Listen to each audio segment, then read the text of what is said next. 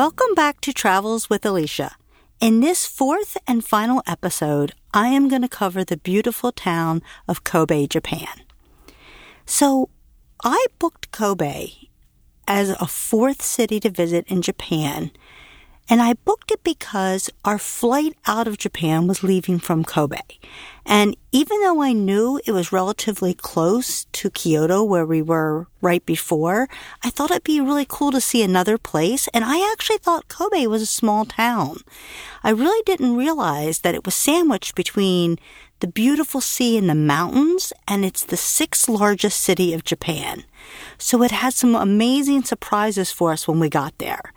And this is part of a 3-week trip I took to Japan with my daughter Athena in August.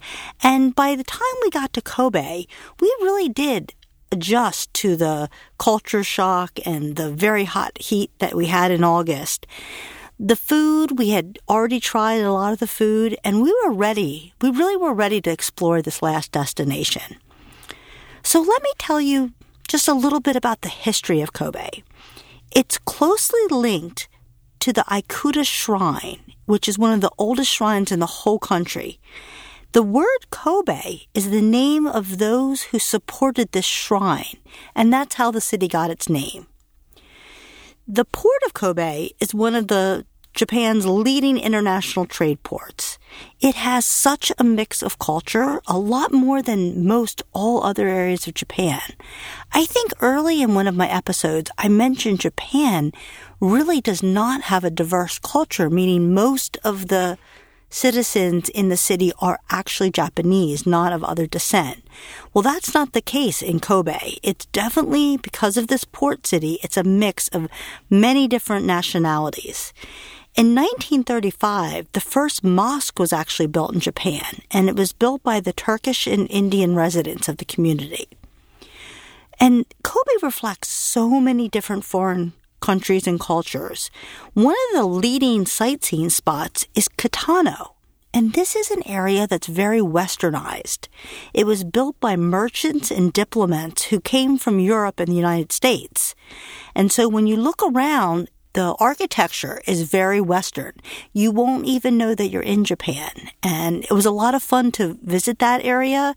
And they have a very famous Starbucks that basically looks like a colonial building. It's like 2 stories high, and it's just a very unique place with many rooms to explore. And that was a lot of fun. Also, Japan did not have a meat-eating culture until the English people ate the cows and showed them that this was actually used as a food. Before that, the Japanese had used cows for farming, not for the meat. And the Japanese found out how delicious beef was, and now they've actually dominated in raising the most delicious beef. And it's actually branded as Kobe beef. That's one of the best beefs in all of Japan, and actually in the world. Unfortunately, Kobe has also had some disasters or sad things happen. In 1995, there was a terrible earthquake. It killed over 6,000 people, and 45,000 people were left homeless.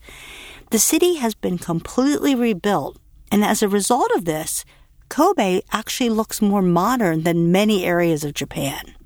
So again, it's very different in that it's international and that it's very modern. So let me jump into some of the things to do while you're in Kobe.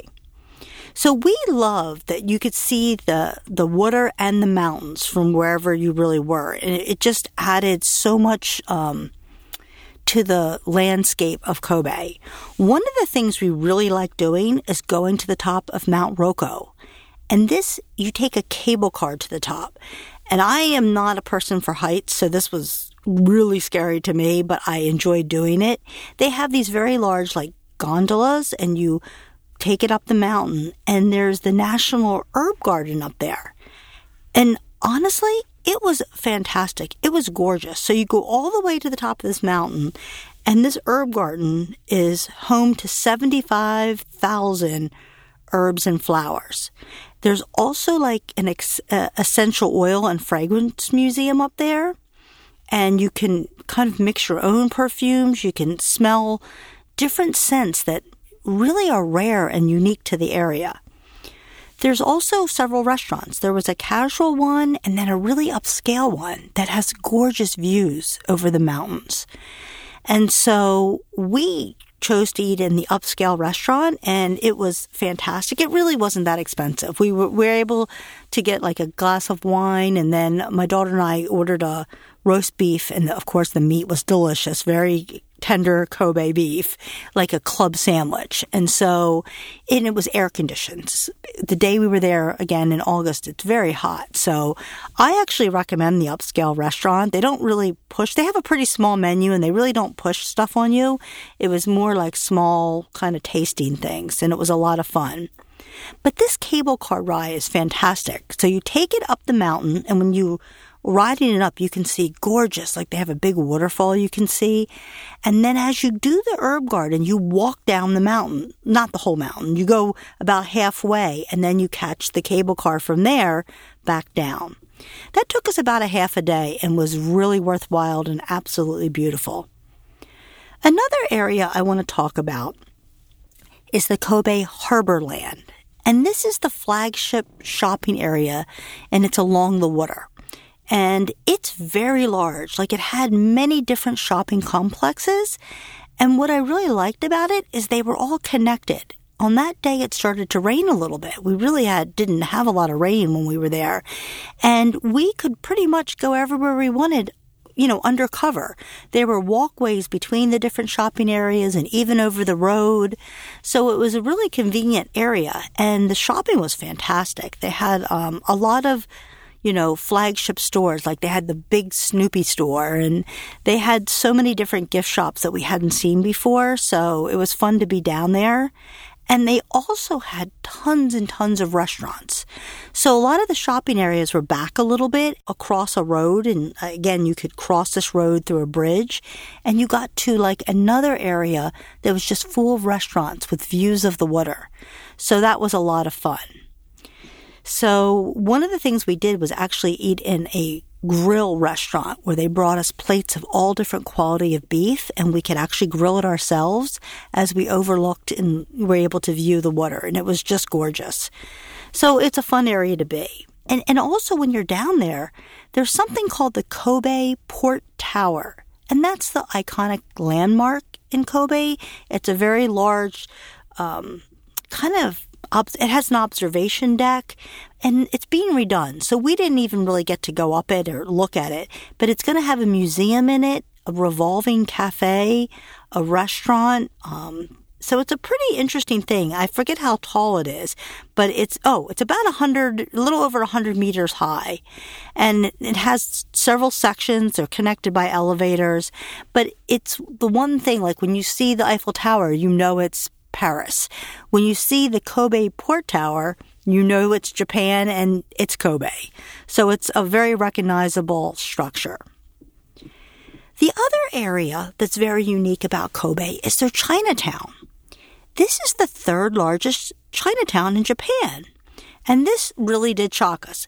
But I guess it shouldn't have, because we keep talking about how it's such an international area. And we really enjoyed, trying different Asian food and all the food in Chinatown, because it's very different than the Japanese food that we had eaten in the past 3 weeks, and that was fun.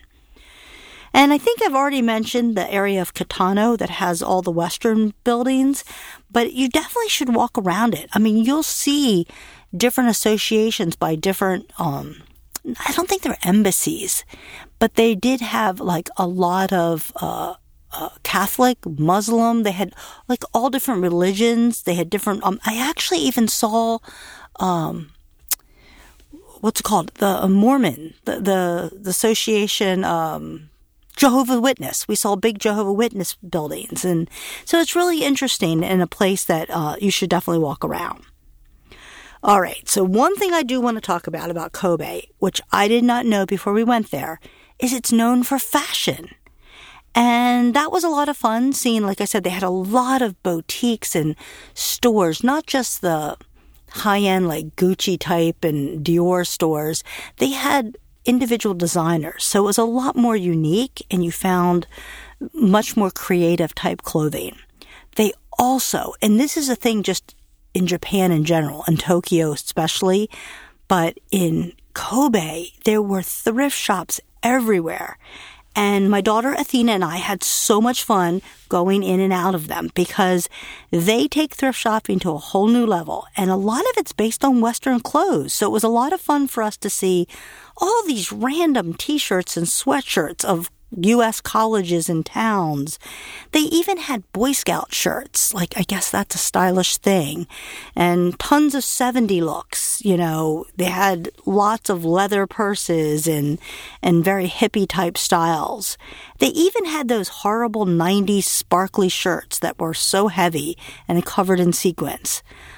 So anyway, it's, again, they blend these type of thrift things with a lot of their style. So we really enjoyed doing that, and I think you'll find tons of thrift shops in Kobe.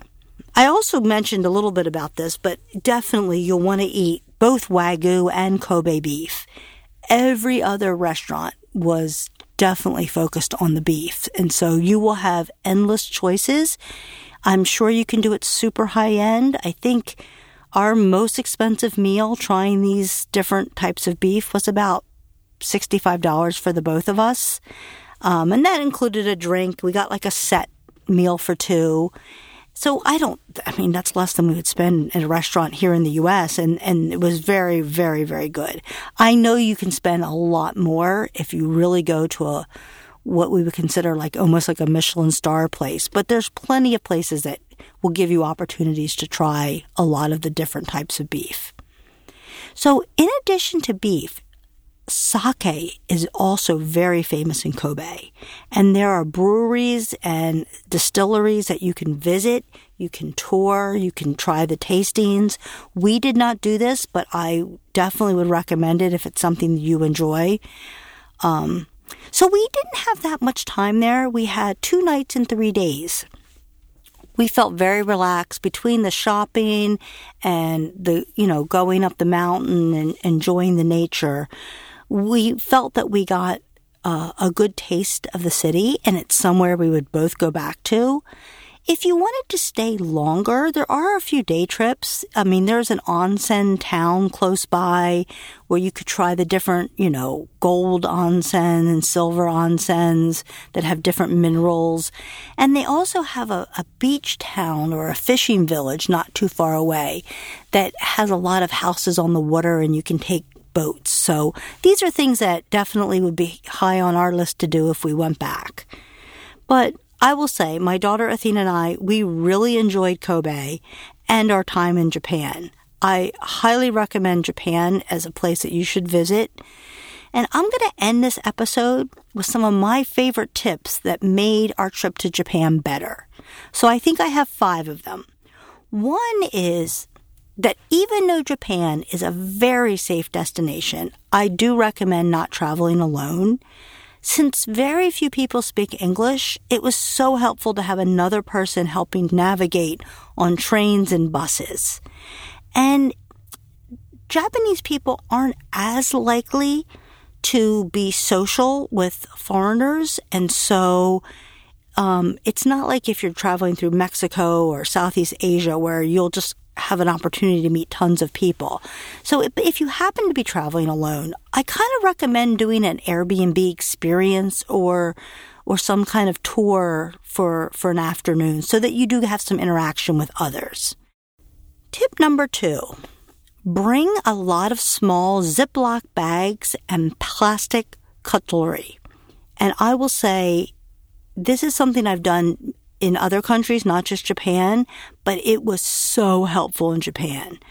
There was so much unique food that we wanted to try, and it was so helpful to have like a plastic knife and to be able to like cut something in half and share it. Or if we didn't want to eat all of something and we were, trying street food, we could put it in a Ziploc bag.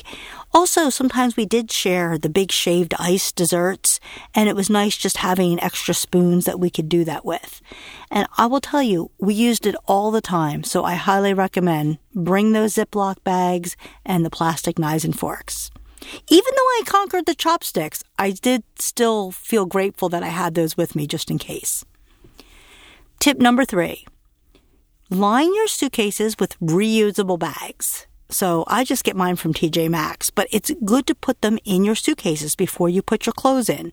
This helps because most suitcases aren't waterproof. So sometimes if your suitcases are thrown around in the rain, it protects things. But even more important, you can actually use those bags. We were traveling for 3 weeks and our hotels had laundry rooms in them.